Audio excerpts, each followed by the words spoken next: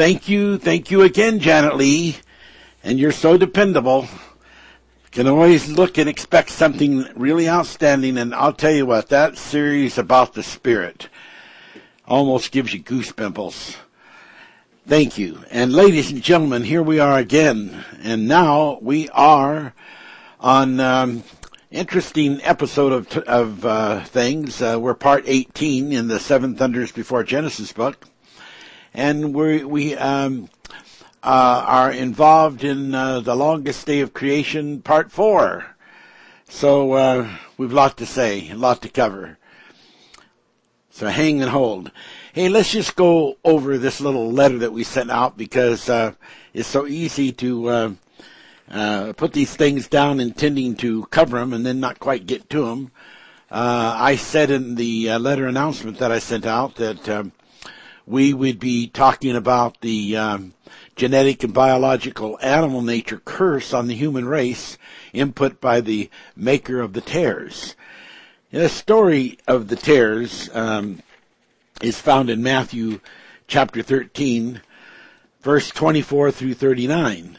And it basically says that during this period of time called the sleep, that the enemy came, who was the devil. And he sowed these tares so that they became part of the field. And this field was the world. And the world was those people that consisted of the harvest, which was symbolically represented by the grain. But now they were also represented by the unwanted tares because they had become part of the field or part of the world.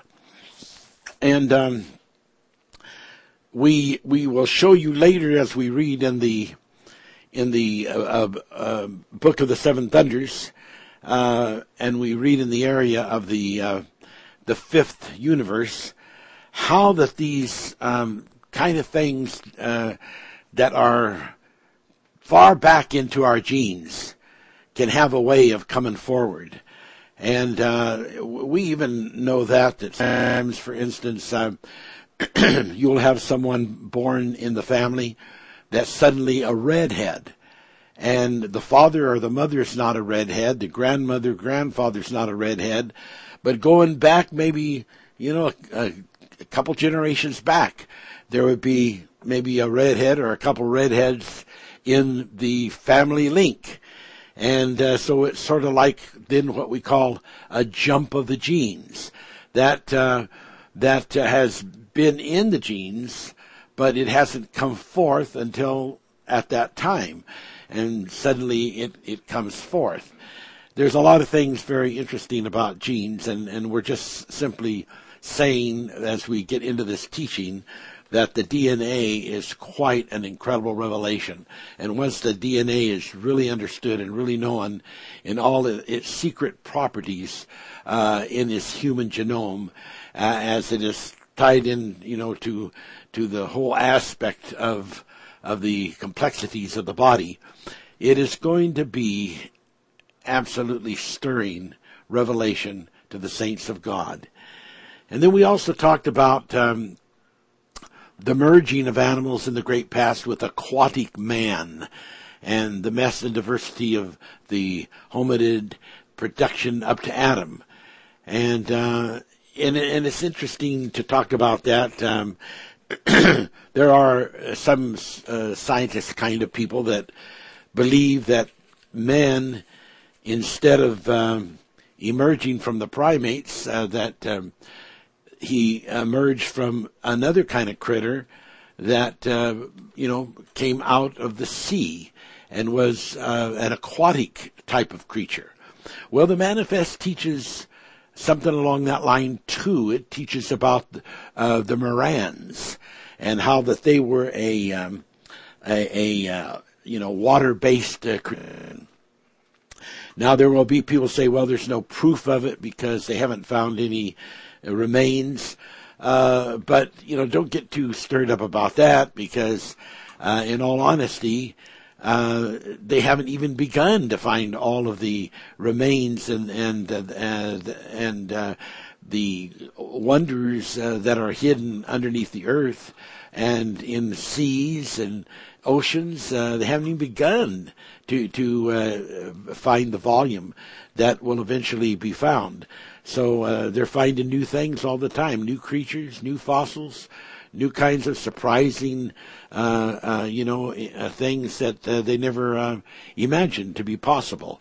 So we do know there's some interesting things. We know that the Bible in the Old Testament talks about this god called Dagon, D-A-G-O-N. And in 1 Samuel 5:25, it tells a story about this Dagon that the Philistines had. And there are other stories about Dagon in the Bible. This was a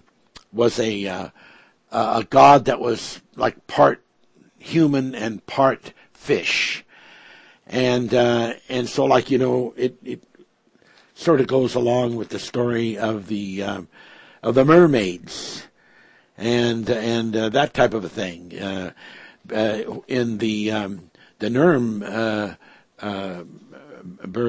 Bible, printed in 1883, it has a picture there in it of a merman, swimming near Noah's Ark. And that's just interesting. And it's interesting in Revelation 13 how that this animal with the 10 horns, this beast, comes out of the waters of like the great sea or ocean. It's interesting in Revelation 17:15 that the Bible says the waters represent the people. It's interesting that the fish became a symbol of Christianity, especially, of course, of Jesus. And it's interesting how that the water baptism is a part of the ministry that has to do with the resurrection. It's interesting that the Bible talks about that the flying fowl that were created from out of the waters. This is in the book of Genesis chapter 1, verse 20. And we know that there can be such a thing as gene carriers, that one species can carry the genes of what is to become another type of genetics and another genome. And so there's a lot of things that people shouldn't get too cranked up about and too absolutely positive about as far as what they think or what they don't think, because there is so much that can be said and that can be taught about aquatic existences. And I'm just trying to touch on this a little bit because it's not really my full subject, but it is interesting. It is interesting, as a subject to consider, to think about, and of course, in the course of time, I will get into more and more explanation of those kind of ideas, and I will be able to share them with you in a deeper, more adequate way. That will be very, very important.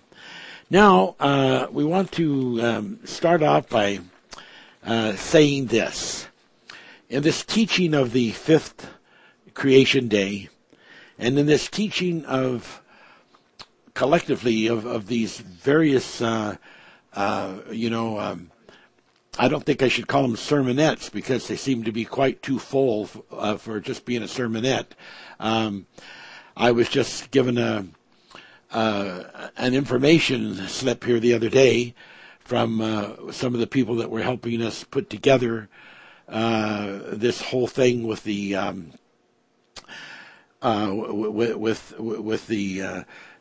the printing of the message that is being ministered on the air, and they're transcribing it, and that is a wonderful thing. So they were saying that number 17, it was not last week, but the week before, that in 99 minutes of time, I had spoken over, reasonably, considerably over, 13,000 words in 99 minutes. So we begin to see the incredible volume of the reality of these teachings.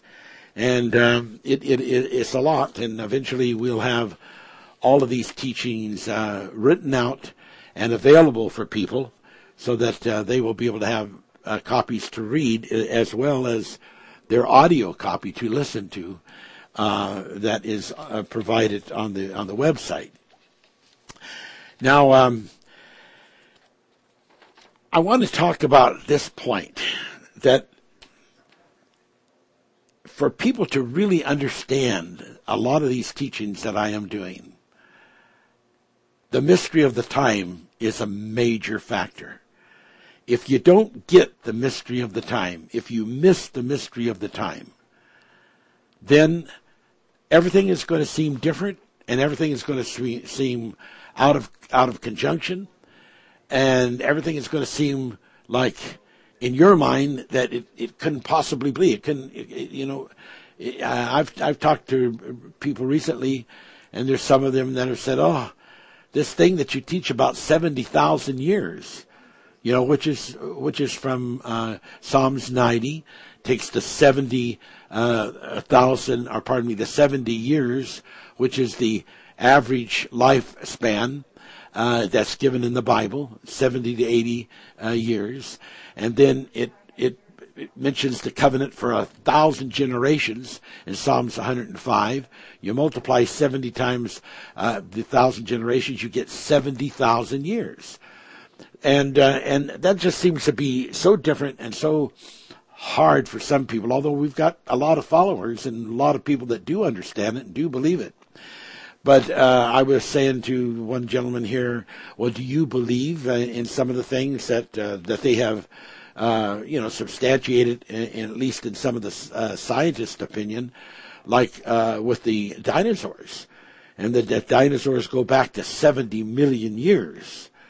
70 million years ago, this is what the dating of these bones are, and taking into consideration the locale of the geological formation and the setting of where these bones of the dinosaurs have been found, 70 million years. Now, if you can believe that, if you can believe that time goes backwards, and dinosaurs used to walk on this earth 70 million years ago, then it shouldn't be too difficult for you to believe, especially with all the scriptures we give, that time goes forward from the 70 A.D. destruction of the temple 70,000 years. As it describes that in the last chapter of the book of Daniel and in the 24th chapter of Matthew. Shouldn't it be too difficult to believe that? 70,000 years is a far cry from being 70 million years. Now, it is important for people to believe that, because there are things in the Bible that, people are just not going to be able to apply, and they're going to keep doing what a lot of the ministers and preachers and scribes and various people are doing, and that is where they are making these sheer blunderous predictions of the coming of Jesus Christ and the end of the world, and down through the course of many generations, these people have ended up being considered to have made a false prediction, because those predictions that they, gave from their pulpits and from their places of business, if they were like, scribes or people like that, they just were wrong. And they continue to be wrong. And so we've got to make that sure as we get into this rest of this teaching here today, that people are beginning to really get an understanding of this very important factor, because it is just absolutely extremely important. Now in Hebrews 2:8, I'm reading the King James Version. Thou hast put all things in subjection under his feet. It's referring to Jesus Christ. For in that he put all things in subjection under him, he left nothing that is not put under him. But now we see, not yet all things put under him. Now here is a scripture that is saying that everything, there isn't anything that has not been put under the feet, under the dominion of Jesus Christ. Now in our teachings, where we use the scripture in Thessalonian and many other scriptures to show that Jesus Christ appears in many different forms, and we teach Jesus is always coming and he's always going away. And this has been happening ever since the beginning of time. He was there with in Job 38 description when the morning stars sang for joy. He was there when the sons of God shouted. He was there appearing to Abraham as an angel. And even several of the top scholars admit that there's no way that you can refuse to accept the deity that is expressed in those scriptures of the angels that visited Abraham, where they were involved in forgiveness of sins and making covenants and all those kind of things. And the scripture that says that in the New Testament that Jesus Christ was that rock that followed the children of Israel when they were on their march to the wilderness. Jesus has always been coming, is always coming, and always going away. And if people can ever get that into their minds, and how that in the 16th chapter of Mark, it says that Jesus appears in other forms. It's Bible. It's the language of the Bible. It is Bible. And here the scripture in Hebrews 2:8 says, thou hast put all things in subjection under his feet.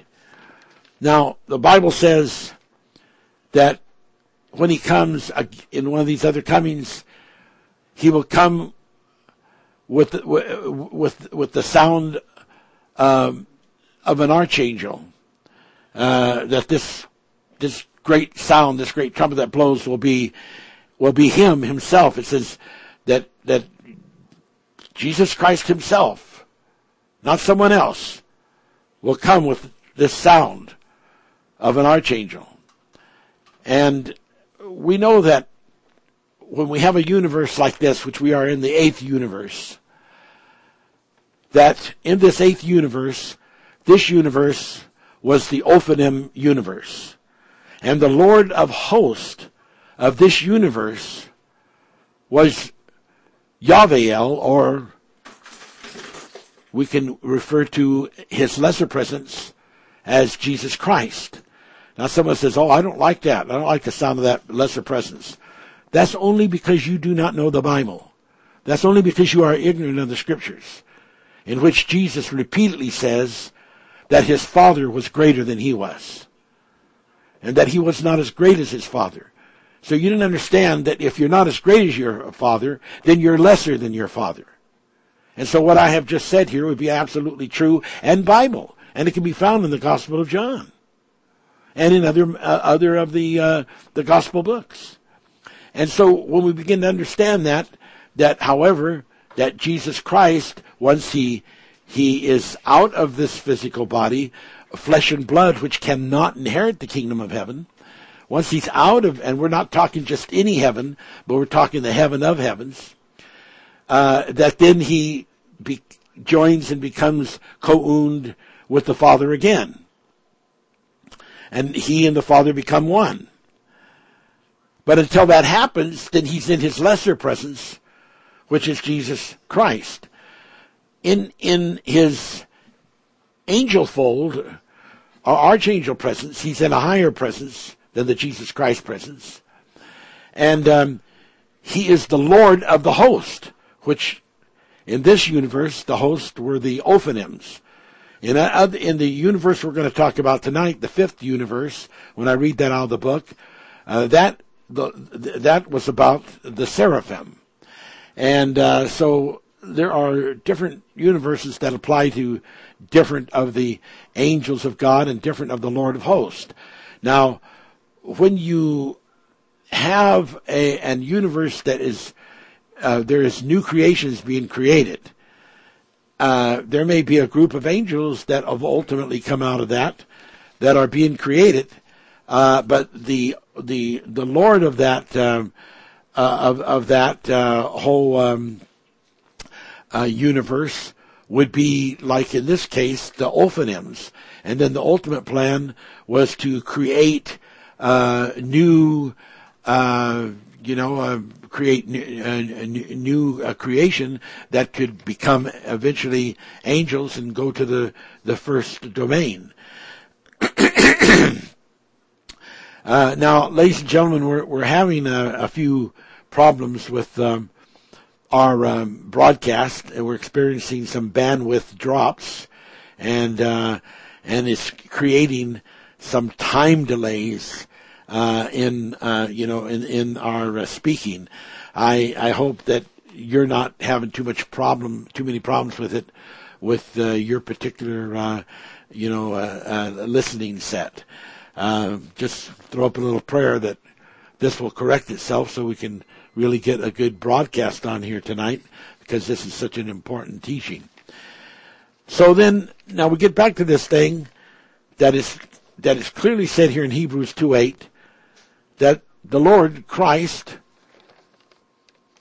as in his physical being, but who represents the Father in heaven, that all things are put in subjection under him.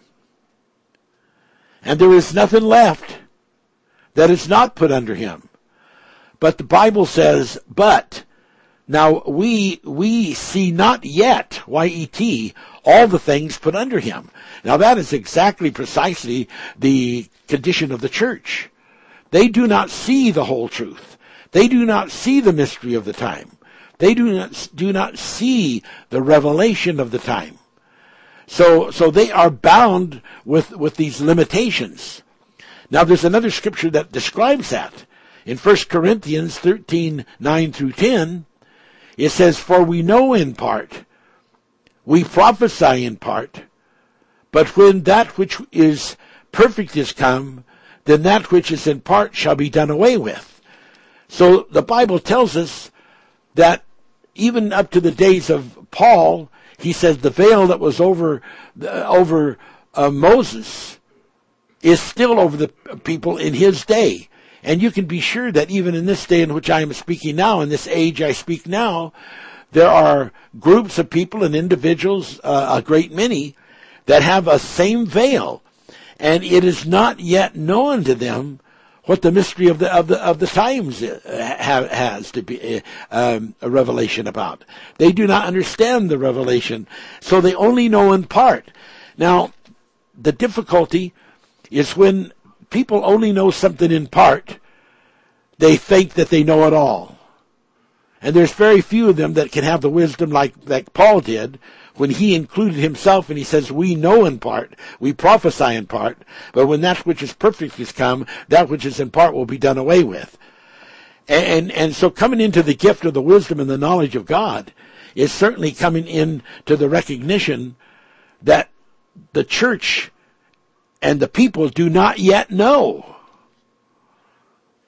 all of the things that have been put under the feet of Jesus Christ. And how most people have it is that the whole thing, the whole story, the whole aspect is just this earth. And you live here, you die here, and then you graduate from here, hopefully to heaven.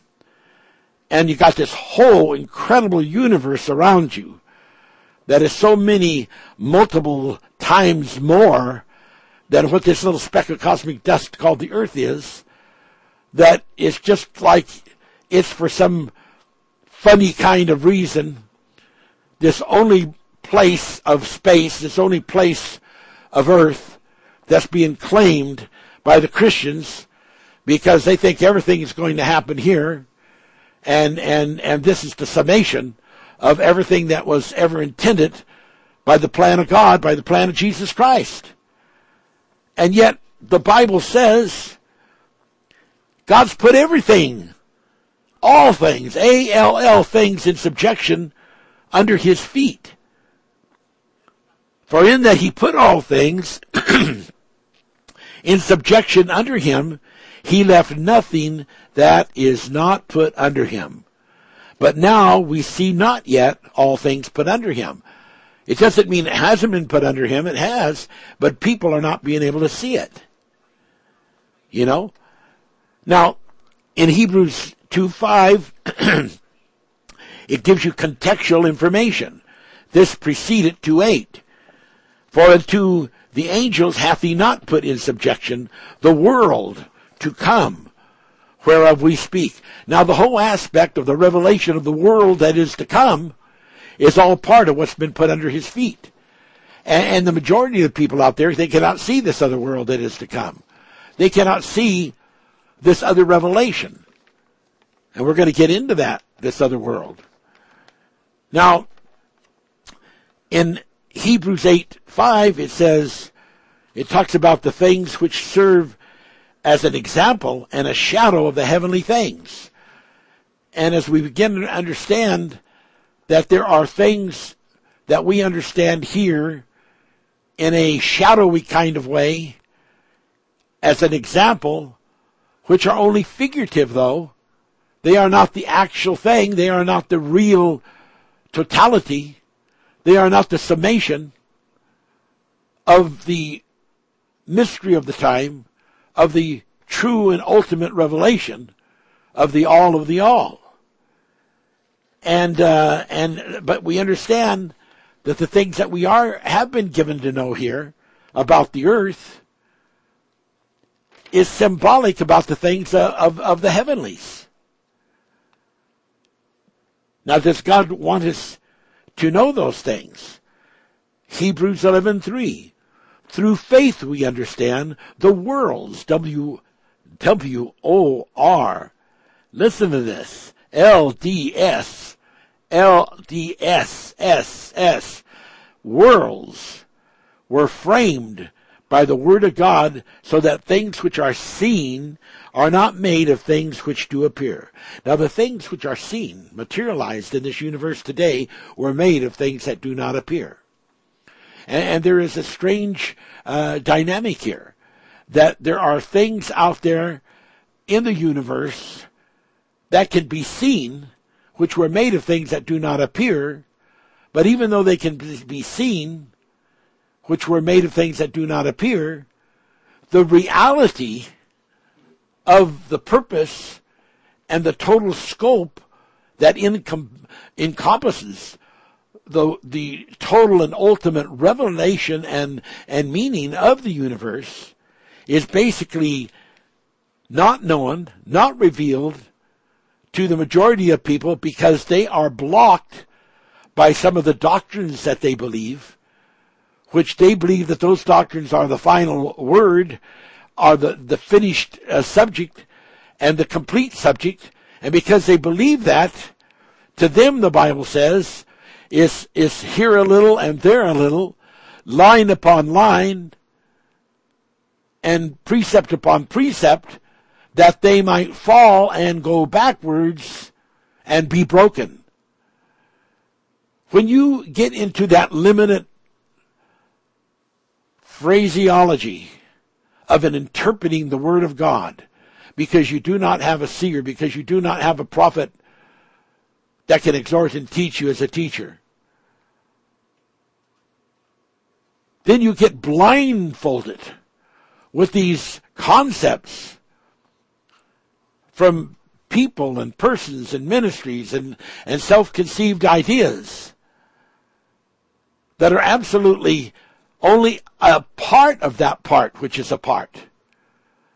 And by only knowing part, you do not have the full story.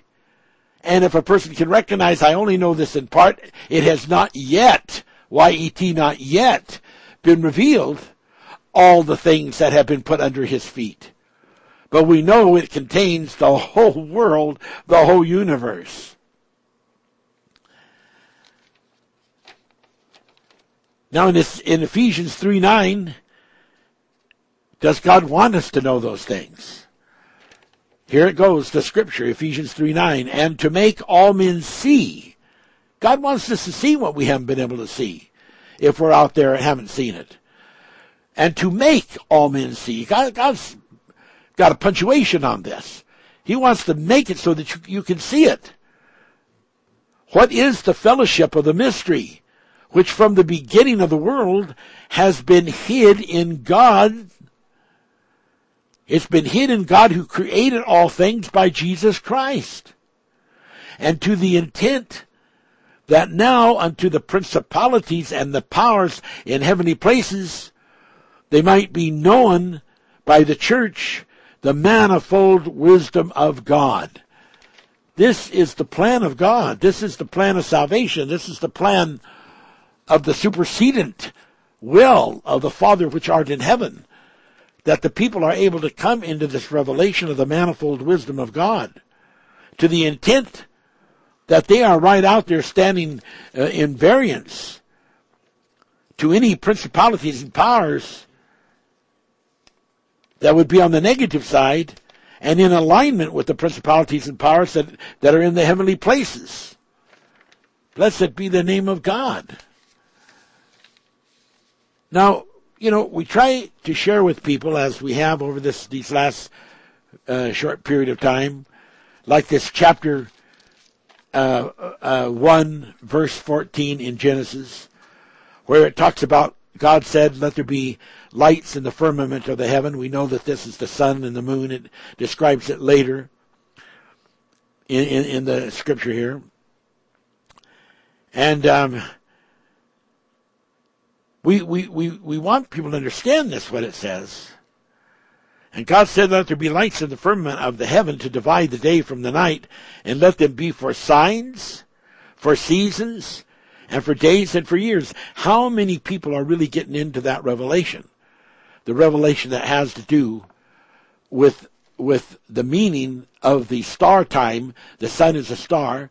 Of the star time, understanding and recognition that our sun is a star, and that there are signs that we need to understand in relationship to it, and that we need to understand in relationship to it, how the seasons are accounted, and how that the days and the years are accounted. And we're talking star time here. We're not talking earth time, because up until this point here, you couldn't have had regular days, because the sun and the moon, of which you base earth days on, especially the sun, were not even actively being used for that mission and that accomplishment. So we get into this thing about star time, and we shared with you last week how that, the sun has like 5 billion or more years left. When you talk in star time, you talk billions of years. You talk long times, millions. So we talk about 70 million years back to the dinosaurs. Now, you're talking in star time language, because that is just all part of the episode of the plan, And then when you begin to understand the words that are in the Bible, which I've shared with you many times, but I intend to keep sharing it, because you've got to get this into your mind and into your heart. Mark 16:15, and he said unto them, Go ye into all the world. And when you look up in your concordance, Strong's Concordance, the word world, you will see that the real meaning of it that should have been translated was cosmos, which is talking about the orderly nature of the stars, and it means the universe. So he said unto them, go ye into all of the universe, and preach the gospel to every creature. Preach the gospel. And some of you people that don't understand that God has put the whole universe under his feet. Some say, well, we'll never be able to do that. We'll never be able to speed faster than the speed of light. You don't say so. Is your name Einstein by any chance? Or Stephen Hawkins? Because both of them, of course, even their maths, were not totally correct. And I found mistakes in both of their maths. And I'm not saying that I'm a greater scientist than either one of those two, but I was fortunate enough to have the Holy Spirit show and reveal to me some things, so that I had something going for me greater than what they had going for them in that particular decision. Don't get caught up in these concepts that say, well, we can't ever do that. You don't know that you can't do that. We're going to be traveling in the star kingdoms. And it's written that way, right in the Bible. In Isaiah 51:16, I have put my words in thy mouth. Now, why has he put his words in your mouth? Well, so that we can talk to our loved ones, like I like to talk to my wife, and my wife likes to talk to me and the kids, and then sometimes we have to have the words in our mouth to preach and help our neighbors. Yeah, that's good. That's all true. And some of the preachers say, well, I have to have it for the congregation. Yeah, that's good. That's all true. Is that it? Is that the end of your world? Is that the end of your world? You know, what about this thing about the worlds? What about these other verses that I read to you? You know, that God wants all people to be able to come into the manifold wisdom of. All those scriptures that I just took the time to read them all completely out. Isaiah 51:16. I have put my words in thy mouth and have covered thee in the shadow of my hand. And it goes on to say, so that he could plant the heavens from the foundations of the earth. God's going to do more on this earth than what most people think. They just got a short time life and death scenario, and then rapture out of here. They are missing the story that is in the Bible. They are missing it. And that is so sad. That is so very, very, very, very sad. You know, there's a lot of things that is not understood. You know, the Bible talks about in the book of the Old Testament. Let me just turn to it. It's really interesting and different. Let's look at Deuteronomy. And if you'll turn to Deuteronomy 23. And this is something. You want a little mystery thing to solve here today? Okay, let me give you something. Okay, now we're looking at Deuteronomy 23, and we'll start with verse 2. A bastard shall not enter into the congregation of the Lord, even to his 10th generation. Shall he not enter into the congregation of the Lord? You don't say. Now, what is that all about? How can a bastard not be able to enter into the congregation of the Lord until the 10th generation? And since the life generation is 70 years, it's talking 700 years. And if his average life was the 80, it'd be 800 years. Now, how does that work out? Well, if you don't understand the teaching of the manifest and regeneration, you wouldn't understand that. You wouldn't understand that at all. You wouldn't understand how that when Herod killed those young children, how in Jeremiah, how that the revelation there was incredibly awesome. That God spoke in Jeremiah and said, "Now don't cry, don't cry anymore, mothers, because I'm going to bring your children again. They're going to live again. They're going to come again to Jerusalem." People that don't know the story of regeneration, they're missing out on being able to understand how that babies, when they die, get to fulfill the scripture in Ecclesiastes that says that every person is going to get a time and a chance. Those babies are guaranteed to get their chance. They're guaranteed to get their time. And that's absolutely important, because there's all kinds of scripture that the Bible says God does not want to fill the earth with the seed of evildoers, and doesn't want to fill the heavens with the seed of evildoers. So these children have to have their opportunity. They have to be regenerated and have their opportunity to live out their time, so that they can either be saved or not saved. So that is just absolutely important and totally incredible.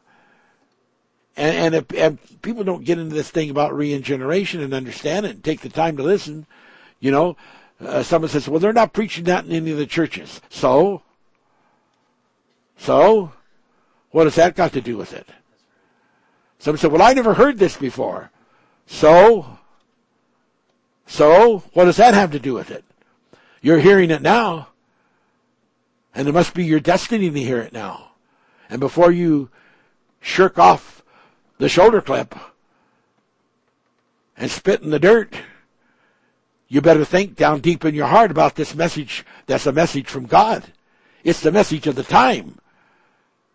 And these other people that are making all these predictions, and there's people saying, we're expecting Jesus to come right now. Really? Well, that's not Bible. Someone says, oh, yes, it is. Oh, no, it isn't. It is absolutely not Bible.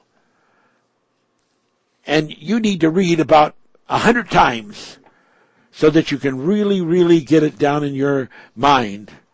You need to read Thessalonians chapter 2, verses 1 through 12. Because the temple has to be rebuilt again. The temple, which was the second temple that was built, was the temple of Solomon, and it was built on Mount Moriah. And check that out in 2 Chronicles 3, all the way through chapter 4, verse 22. Mount Moriah was where the second chapter is built. Now someone says, the mount is there of the Muslims. And I've had some people say, they're going to be able to back up the new temple, sort of off to like the north side, and it's not going to be where the Wailing Wall is, but they're going to be able to put that up there. Are they now? Now, who gave you that information? Someone said, we've checked. The Jews already they've already worked on the furniture, and they've already worked on the temple, sacred items. Well, great. And I think that's good, and I think that's beautiful. But remember this, that when the 6-day war took place, they went through Jerusalem and they stopped this side of the Temple Mount. They did not go any further. They did not take possession of the Temple Mount. Therefore, the Muslims don't want them to be anywhere on the north side, south side, west side, east side. They consider that just as serious as trying to destroy their temple that's on that mount. And so there's a real problem, and there's a real interference of being able to just go over there. Someone says, well, there's a place here that's about, a mile away. Really? Well, that mile away that you're talking about is still property that is under the jurisdiction, not of the Jews, but of the Muslims. And so there's going to have to be something change. There's going to have to be a horrible war. And if they drop a few atom bombs in Israel, that land is so small. That's like the size of a small state in the United States. They drop a few bombs there. There could be so much radiation proliferation that it would be 50 years before it would be safe to use any of that ground. And they wouldn't even be able to build a temple there. And maybe all of the people of Israel would have to move out to some other place, probably to the United States, until that radiation was subsided. Oh, we don't know that. We're not expecting that. But we're just telling you, don't get too caught up on this thing about time and about what you think has to happen or doesn't have to happen, because things could be totally different than what anyone even dreamed. And that's why Israel's very concerned about Iran and the bomb. If they don't want it in that little land of theirs, they don't need no bomb dropped that would just corrupt the land and with radiation, and no one could live in that area. They're just too small of a country. But get that book, get into that book, 2 Thessalonians 2, 1 through 12. And you know, let's say that they made some big agreement and they allowed them to build the temple on one of the sides of that mount. Let's say they did that and the Jews agreed to do that. Okay, then what does that do? Someone says, well, then that makes it so that Jesus can come immediately. No, it doesn't. You just don't know the scripture, do you? The Bible says that the sign will be when the Antichrist, the false prophet person, sits in the temple, calls himself God. Now this new temple, the third temple that is going to be built, even if it were built, we don't know how many years or generations it would be before that this anti-God, who's calling himself God, will go and be there in that temple. But until that does happen, which we don't know how long that could be, then that is the sign that fulfills it so that Jesus can come, because that's when the Bible says in Thessalonians that he will come to destroy that force that has come and taken over the temple. Now, why don't people get in there and read this Bible? Because they got blindfolders on from all the doctrinal ideas that have been just jammed into their brain. And they've been told this thing over and over and over and over. This is how it's going to be. You know, it's the end of the world. Jesus said that. Jesus said in Matthew 24, when you see these things happening, wars and rumors of wars, when you see all these things, you know, famines and earthquakes, it's the end. But you know, Jesus did not say that, and I've told you this many times. Jesus did not say it was the end. He said it was not the end. He said this is not the end. In fact, later he says, this is the beginning of sorrows. How do you change beginning to end? How do people take and make the end of the world from the words of Jesus? And he said, this is just the beginning. I'll tell you, it's sad and it's sick, and it's causing the church to look like fools and idiots, because they are preaching a message that is not the divine message, nor the message of the hour. People say to me, yeah, well, the Bible says that you know, the day of the Lord's at hand. I said, you know, is that right? And he's coming quickly. Is that right? Okay. What do you think that those words mean? Well, I think that means that he's due any time. Really? Well, when was that written and when was that spoken? Hasn't that been over 2,000 years ago? Well, let me ask you this. If that's been over 2,000 years, that's getting pretty old, isn't it? Hold on.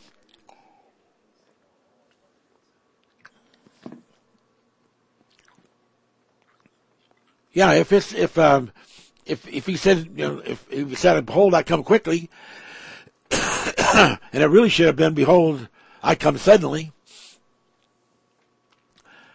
And the day of the Lord's at hand. Excuse me. The day of the Lord is always at hand. Because Jesus Christ is supposed to be in your heart. And at any time that you call upon him, he's not off in some other world, the Bible says. He's right near at hand to answer your prayers and answer your request and to love you. Wow. I have to keep preaching this. I have to keep talking about it. Because it is so important. So very, very, very important. Okay, we got to move on. Got a lot to cover. Blessed be the name of God. Hallelujah. We just thank and praise God. We've also ministered to you how that the God of this world is Lucifer. 2 Corinthians, Lucifer, Satan. 2 Corinthians 4:4. That Lucifer, Satan, is the ruler of the darkness of this world. Ephesians 6:12.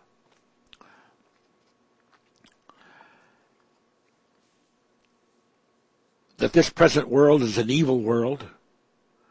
And we have to pray for God to deliver us from it. Galatians 1:4.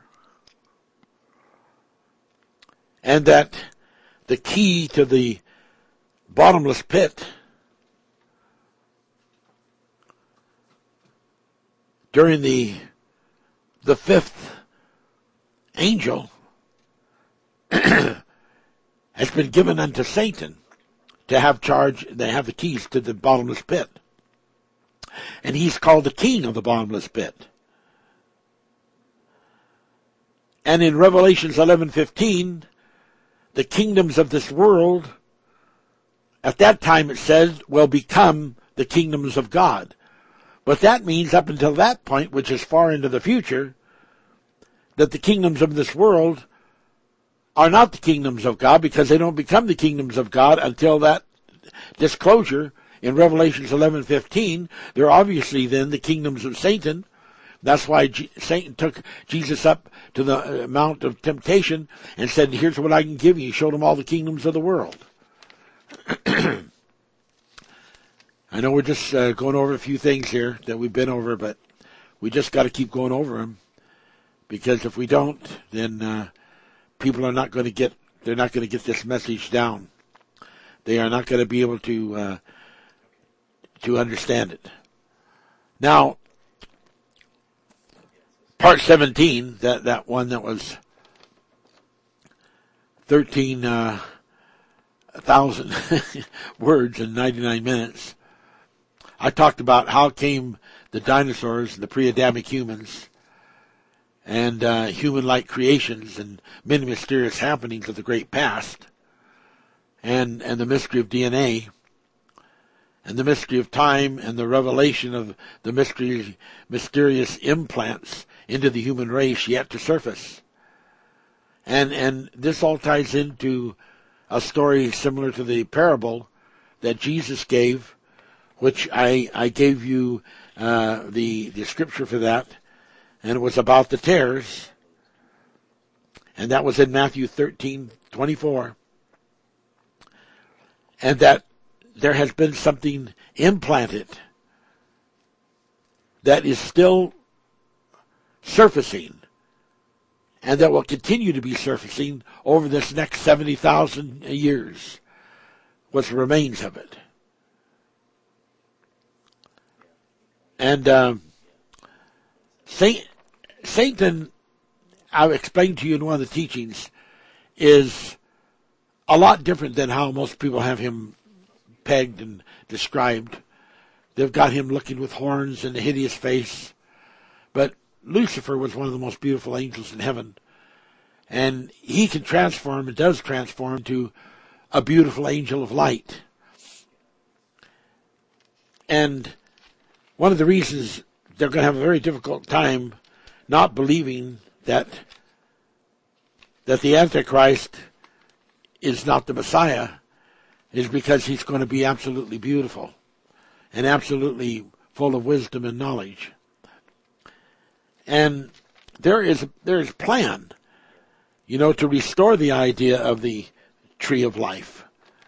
And the idea of the tree of life, of course, is to give people that soul energy, that not the body soul, but the spirit soul energy connection that will eventually and ultimately deliver them from the problems that that have been sowed in their body, sown in it's implanted in the body, and it's into the genome, it's into the DNA, and it is just absolutely essential that people really get into understanding that. Now, we're going to keep this thing going. I want to now get into just cover a couple other things here. We've talked about it a lot, but we talked about the aquatic man and all of that. But we should talk about, again, even though we mentioned it a lot of times, the genetic rivers. And I've given you lots of scriptures on that because there are so many scriptures. And we want to talk about that because there's, and I think I gave this to you last time, Isaiah 48:1, the waters of Judah, which describing the genetics of the children of Israel, of the tribe of Judah, and there's just so many other descriptions of the wicked being like a troubled sea, whose waters cast up mire, Isaiah 57:20. And these waters are described as multitudes in Revelation 17:15. And they're described as armies in Isaiah 8, 5 through 8, 5 through 8.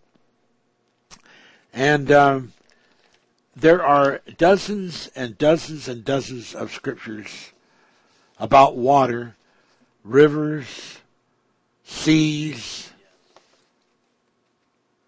representing human beings. It's not too strange that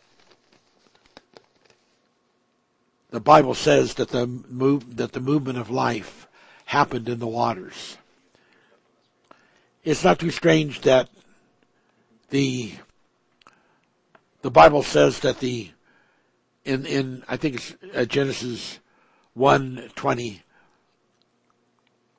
that the creation of the fowls were from out of the water. And when we see what happened to Daniel, when he diverted backwards, degenerated. We're talking not Daniel, sorry, but in Daniel about Nebuchadnezzar. And when Nebuchadnezzar degenerated to what we call the Birdman, because he grew like bird claws and feathers, not hairs, but feathers. And the name for the Birdman of the four rivers was the Pison. And if we take that back as a carrier gene, you may be able to take that all the way back to a aquatic man, very ancient, very not human in the sense like of Adam, but an aquatic type of man. A very interesting story. The Manifest calls it the Morans, and those are certainly things to talk about.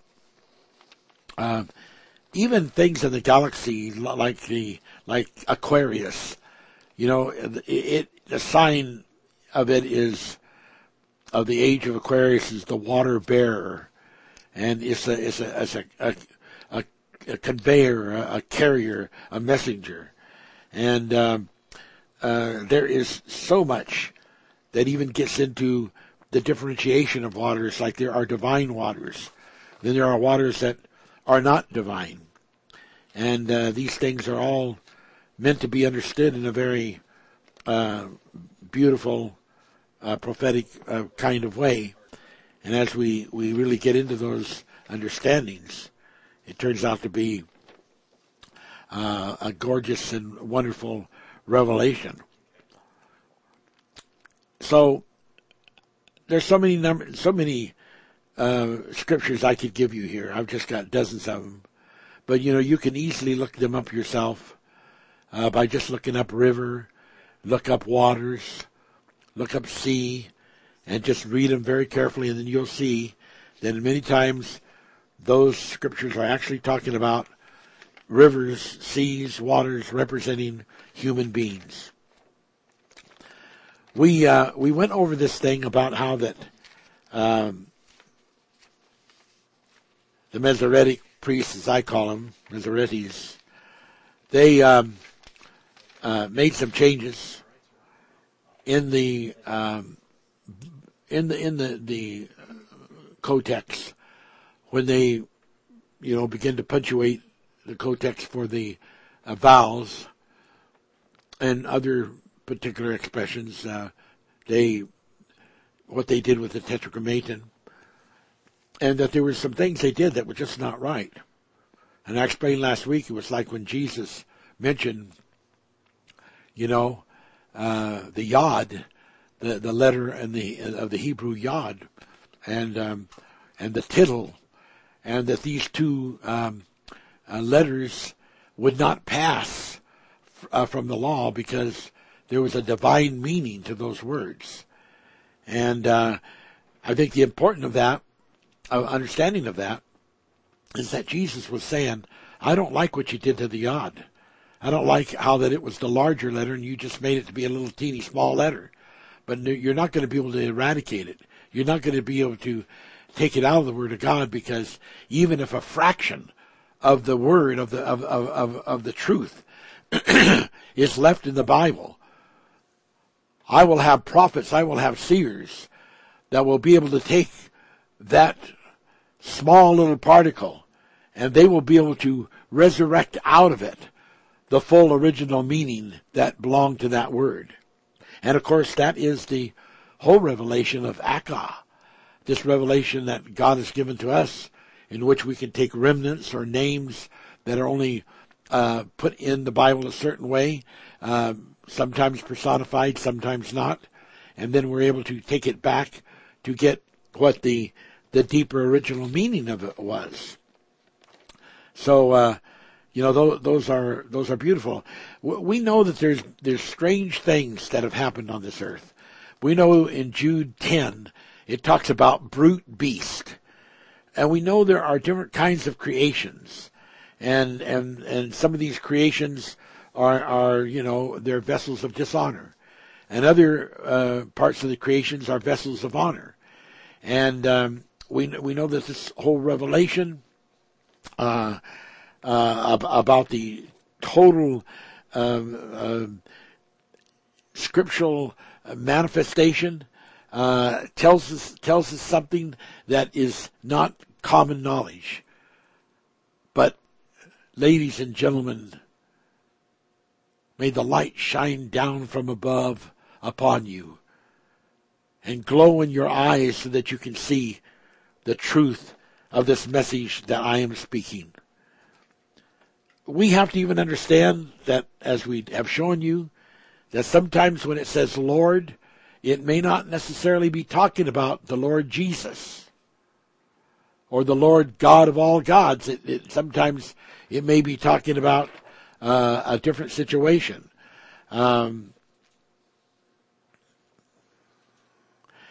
So those things are very, very important, and we just have to go on with these things and accept them, for what they are, for how they are, because people have got to get to the point where they know this truth. And if they don't come to the point of knowing this truth, they're going to just keep tripping over themselves, and they're going to be going from one stumbling block to another time after time after time.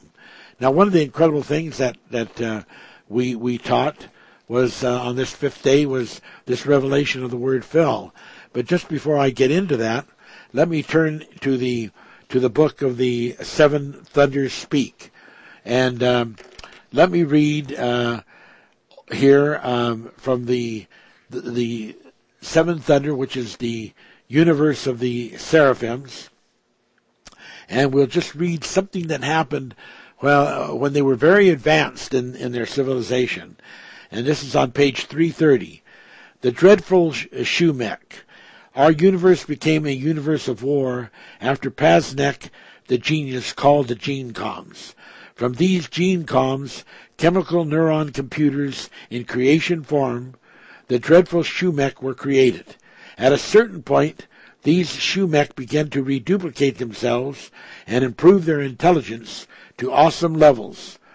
At first, the Shumek were friendly and helpful, but as their intelligence and perceptions grew, a terrible thing happened. Paznek, having used his own brain scan. Now, Paznek was the genius who created these gene coms. And without thinking about it or realizing it, he used his own brain scan. We're on page 331 of the Seven Thunders book before Genesis, to scan data to program the gene coms, and did not realize he was also programming those gene com creature toids with psychological inferences subdued of a long time and dormant in his mind. And it was from certain of those dormant impressions of or in Paznek's mind that the Shumek drew the decision that we Shumafim, Silas, must be subdued and retailored. Once this thought became the lead direction of the Shumek, it grew and developed with dreadful consequences.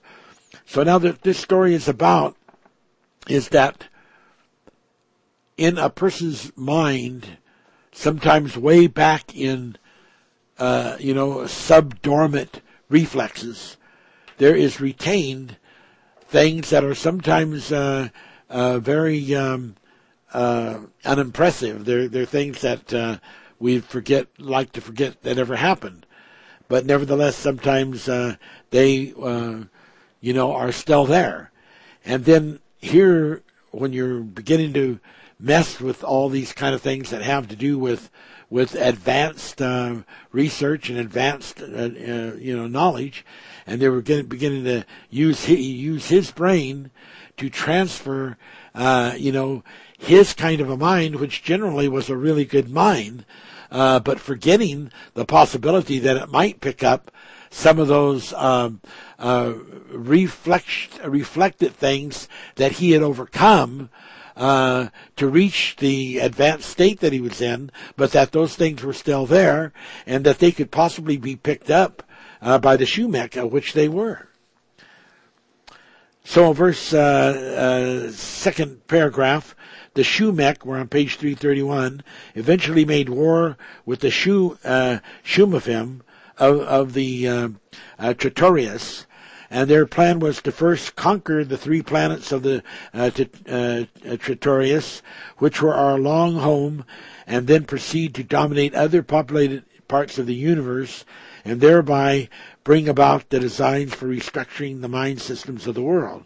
Now suppose that at some future time, like according to the prophecies given in the last blog that I did, which was Acts of America, called Knowledge, and it was number 7, and it gives these prophecies about far into the future where we will be having populated centers on the moon, and we'll have populated centers on Mars, and perhaps like one of the moons of Saturn, there would be a populated center. And suppose that we had some advanced creature like the Shumek that decided to make war with us and went out to destroy all these outbounded civilizations that were all human relatives of us. That would be a similar example of what was happening there. So it says, as you get down a little below halfway, let's see, the Shumek eventually made war with the Shumafim, and then let's get on down where it says, exploit upon exploit was made against us by their siege machines. They also built invisible armories that materialized on cold demand. History can never hide their mastery and rhythm of invasions, nor their discipline in soldiery. Of such methodical combat, their opposition mostly fled or diffused before them. Each Noyon was capable of unit reduplication, instinctively maneuvering, provisioning, and positioning decisions. In time, the war theater of operations was stationed throughout the Shum universe. The Shum dispatched their legionaries with fierce successive engagements, taking no prisoner, but only gene and brain imprints. Now, there's a whole lot more here, and I suggest that you should really get this book out if you haven't read this, or you need to read it again, because then it tells what a very difficult time, that the Shumafim had in overcoming the Shumek. And, they almost could have been defeated, and that'd been the end of, that universe there for progressing to go forward and overcome. So there's lots of serious things like that ahead. Now let's go to the book of Genesis, and let's just look now about the fifth day. And we've already described a lot to you about the fifth day, and we've already talked on this subject. And I'm just sort of, without going back into all the repeat, I'm just wanting to try to help make it a little maybe clearer understood. But I can't just repeat everything, all over again. But in the book of Genesis, when we get on that fifth day, and at verse 19 says, "In the evening and the morning were the fourth day." Now we are showing, and God said, and we're showing that just because this is God said, and the word is Elohim. That Elohim can be manifold God. It can be the Lord of Baal. It can be the good lords. It could be the seraphim lords, or the cherubim lords, or it could be it could be other lords that are lords of Satan, and so we've shown you all kinds of scripture to prove that. But some of the interesting things that happen now as we get into the fifth day, verse 20, and God said, "Let the waters bring forth abundantly the moving creature that hath life." We see that the first thing that was done was about the creatures that were involved upon the face of the waters. Now that's interesting, because Lucifer was reiterating and duplicating what was done in the first chapter, verse 2. "And the earth was without form and void, and darkness was upon the face of the deep, and the Spirit of God moved upon the face of the waters." So here we have, the Spirit movement upon the face of the waters. And then here we have in this fifth day, let the waters bring forth abundantly the moving creature that hath life, and fowl that may fly above the earth. So we have first the moving creature that has life, and each one of these statements is episodic. In other words, you could be talking, thousands of years, let the creature come forth that has life, and then before the let the fowls, come forth. That could be another 1,000 years or 1,000,000 years. That's the way it works in these kind of scriptures, because it's not set up in a kind of a time sequential order. It's all done for revelation, and some of it is done like in parables, like it's in the meaning of paradigm, and in various other kinds of application. So then as we continue on, to read and see this, we come to the 22nd verse, and God blessed them, saying, "Be fruitful and multiply, and fill the waters in the seas, and let the fowl multiply in the earth." Now that is really quite a strange type of statement, because you've got these winged fowl after his kind, and God saw that it was to be. Remember, that was our translation instead of "it was good." God saw that it was to be, and we gave you the scriptures for that, so that you'd be able to know that is in fact what the reality really was. And it's very strange here when it says, and God blessed them, saying, "Be fruitful and multiply, fill the waters of the seas, and let fowl multiply in the earth." So we do see that further substantiates that there was a great creation that was to take place in the waters, and to the point that the whole seas were filled with the multiplicity of all these different kinds of creatures and creations. There was a whole water world that was created on this fifth day of creation, to where, that is more plentiful than really the seas and oceans of the world are today. And this was an incredible, vast expanse of creation. And so it was like, a water world. And we know when we read about, the great Leviathan, and we read about the dragons. Some of these were sea dragons and sea, Leviathans, and it's, very clearly in the Bible. And then we know that there was all kinds of other kinds of creatures.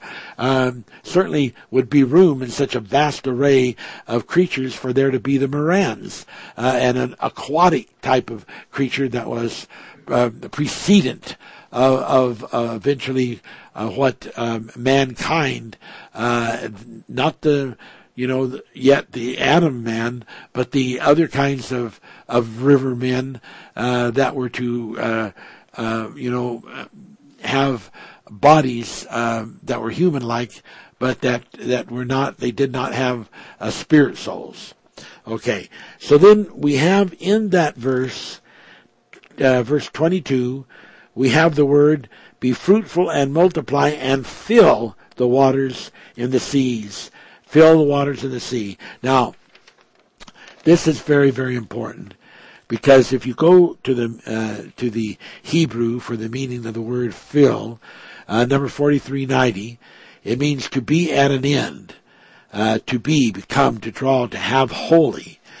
It also is connected to 4394, because 4394 comes from the root of 4390, and it means a setting of gems, be set.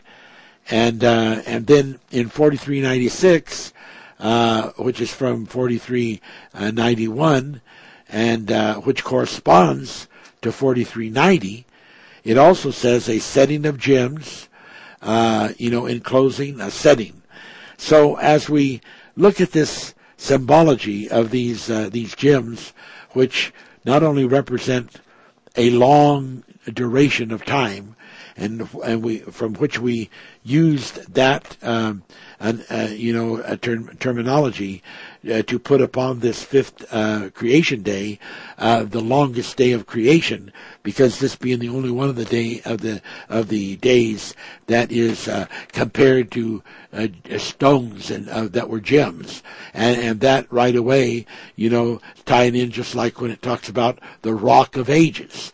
When you talk about a rock that's a gem, it infers longevity, and so this ties into the theme of the longest day of creation being this number 5, and then these gems. This setting is referring to the scriptures, like in Ezekiel 28, and I just quickly read a little bit of that just to remind you, although I've ministered on that quite a little bit, but I think it's very, very important. Make sure that you get the connection there of that gem setting to Ezekiel 28, because it also includes the revelation of the rock, because the word king of Tyrus, the word Tyrus actually means rock. And that's the connection, because in Deuteronomy, I think it's the 5th chapter, it talks about there's 2 kinds of rock. There's the Rock of Ages, and then there's the rock that is the opposite, that is the antithesis, so to speak, to the Rock of Ages. And so in verse 12 it says, "Son of man, take up thy lamentation upon the king of Tyrus." This is this rock, who's the other rock, and say unto him, "Thus saith the Lord, thou sealest up the sum, full of wisdom, and perfect in beauty. Thou hast been in Eden." Now we have the connection to Eden, the garden of God, and every precious stone was thy covering: the sardius, the topaz, the diamond, the beryl, the onyx, the jasper, the sapphire, the emerald, the carbuncle, and gold. The workmanship of thy tabrets and the work of thy pipes was prepared in thee in the day that thou wast created. Thou art, and this tells who it was, the anointed cherub that covereth. I have set thee so. Thou wast upon the holy mountain of God. Thou hast walked up and down in the midst of the stones of fire. Thou wast perfect in thy ways from the day thou wast created till iniquity was found in you. Then it goes on, it tells about his heart being lifted up in pride and all these various things. But we see that these stones of fire represent the status orders of the cherubim angels that were co-owned to Lucifer, because Lucifer was a cherubim angel. That's who he was. And then these stones were all set. And that is the very explanation of co-owned. They were all made one with him, set in him as one piece, and these were the demons, or that became demons, his angels, which the Bible says that Lucifer and his angels were cast out of heaven, is talking about these angels which were co-owned with him, which were, as stones of fire. And so then when we read back in Genesis about this unusual word, which is like Akah, it is a sort of a secret word. Now that does not mean that every time that word is used, and some of those definitions are in there, that would have to apply every time the way that word fell is used. But in understanding the Bible, it has to be applied according to the contextuality of its use. And in this particular case, the contextuality of its use absolutely fits perfectly. We also explained in verse 21, where it says that God created great whales, and now it's mentioning great whales were part of the living creatures that moved, and we see then that there was all kinds of creatures, and when you really look up this word in the Hebrew of whale, you actually find that the last meaning given for that word in Hebrew text found in the book of Strong's Concordance Dictionary is the word whale. That it really means, like dragon, like a monster, Leviathan, that type of thing is really its meaning. So we see that this whole force of the power of Satan, as represented by Draco, the constellation, is now patternized on Earth, as this Leviathan and as these dragons, and we see that they're in the water. They're some of these first creatures, but this whole idea of creation that he had was instead of having it the way the other angels did, where their creation was all put into the mind as thoughts, and so that it said in the 2nd chapter and 4th verse of Genesis, that those trees and those plants and vegetation existed before they were ever put in the earth. So they were made spiritual. But Lucifer, instead of choosing to do that, Satan decided to use the waters for the medium. And that way he could have more versatility and less chance of being challenged along the lines of those things that he wanted to create with the passions and the plans that he had, which included his plan as master of tears to implant these things that in any future creations that would come forth, that there would be very difficult to find, very sedate imprints of his plot for the worlds, even multi millions of generations up the road, and so that is all there, captured beautifully, in this whole declaration, and it's just with such power of choice and power of word. It's just a beautiful, beautiful picture once you're able to see that. And I can't just repeat the whole teaching that I did, because there's just not time to do that. But it certainly is important to show that.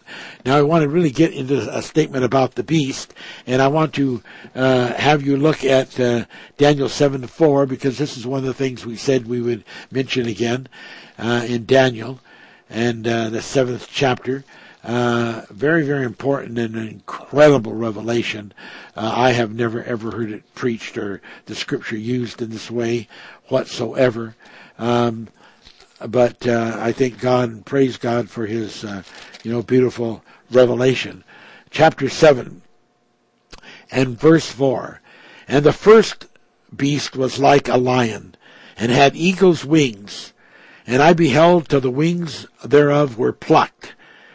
And it was lifted up from the earth and made stand upon the feet as a man, and a man's heart was given to it. Now we see where this beginning of man was connected through this bird type of thing that I mentioned could have had the connection to this Moran, and the birds be a carrier to a land creature. And we see that there had to be a time in which there were, going back in great periods of time, there had to be creations that, for instance, they did not have the advanced aspect of human beings in many ways. And one of the ways was that they were ground creatures. They had either all fours on the ground or they crawled on the ground. We know that was true when the Gaian people, the Gaihan people, which were the serpent people, got involved with Eve and deceived her with the tree of good and evil knowledge, and didn't tell her the truth in the whole story, just told her part truth, and that when they did that, they were treated like Nebuchadnezzar, where he degenerated and went backwards. They degenerated, and they lost their ability to be able to walk like the upright man. They ended back on that belly situation, like almost descriptive of a snake, but it really wasn't exactly like that. And so here we see, though, it going the other way, in which these, they no longer had these eagle wings. They no longer had these feathers, and they were lifted up from the earth, because they obviously, did not have the ability to stand and walk like a man, and they were made to stand upon their feet as a man, and a man's heart was given to it or them.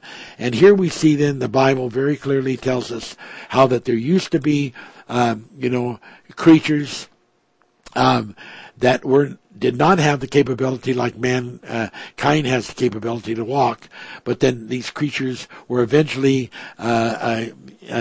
given the ability. They were empowered with the ability, and this was a process, no doubt, that happened over a course of time, to where they were able to stand on their feet and to walk as humans walk.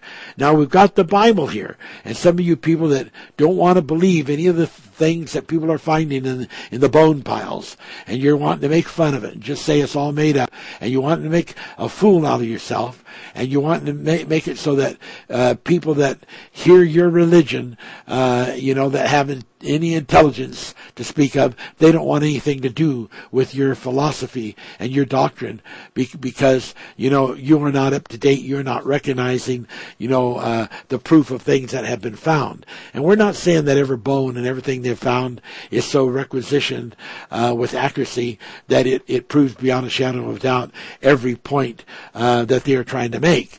But there is enough that has been found that it certainly shows that there's a wide variety that has happened on the face of the earth, and its coverage is major.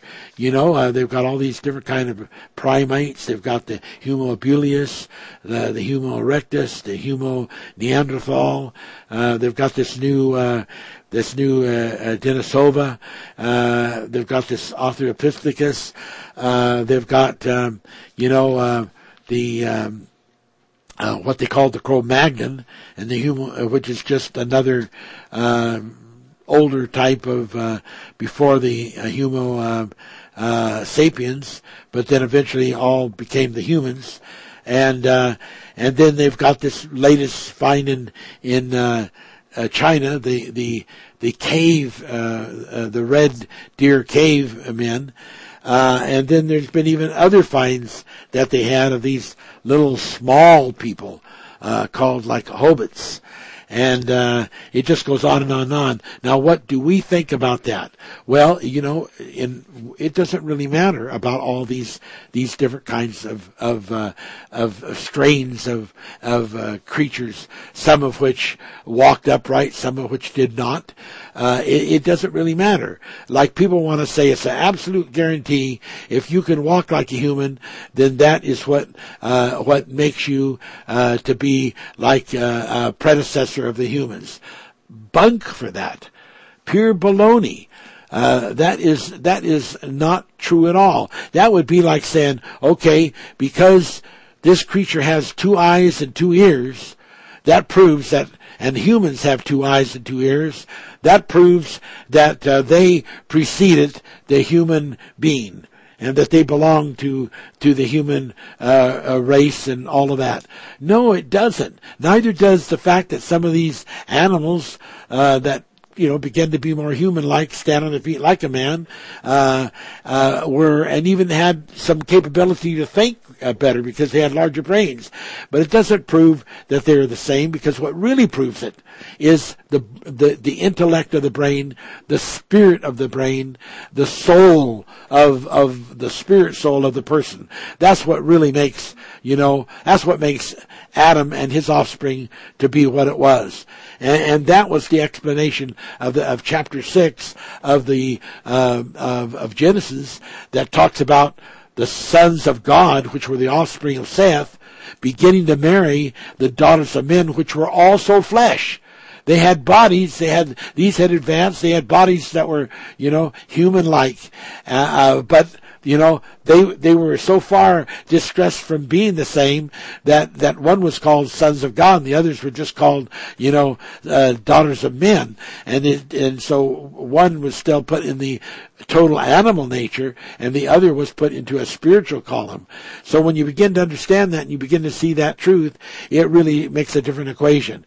It really makes you begin to understand that it doesn't matter. There's probably even more different kinds of what they call hominid type of humans that they'll find. We know that there was the 4 rivers, the Gihon, the Pison, the Hiddekel, the Euphrates. These were pre-Adamic people that the Bible tells about, and we know that probably even before them, and probably what was diversified and spread and multiplied, like on that 5th day where the in the waters it was just filled with creations, that there was a lot of these different kinds of creations.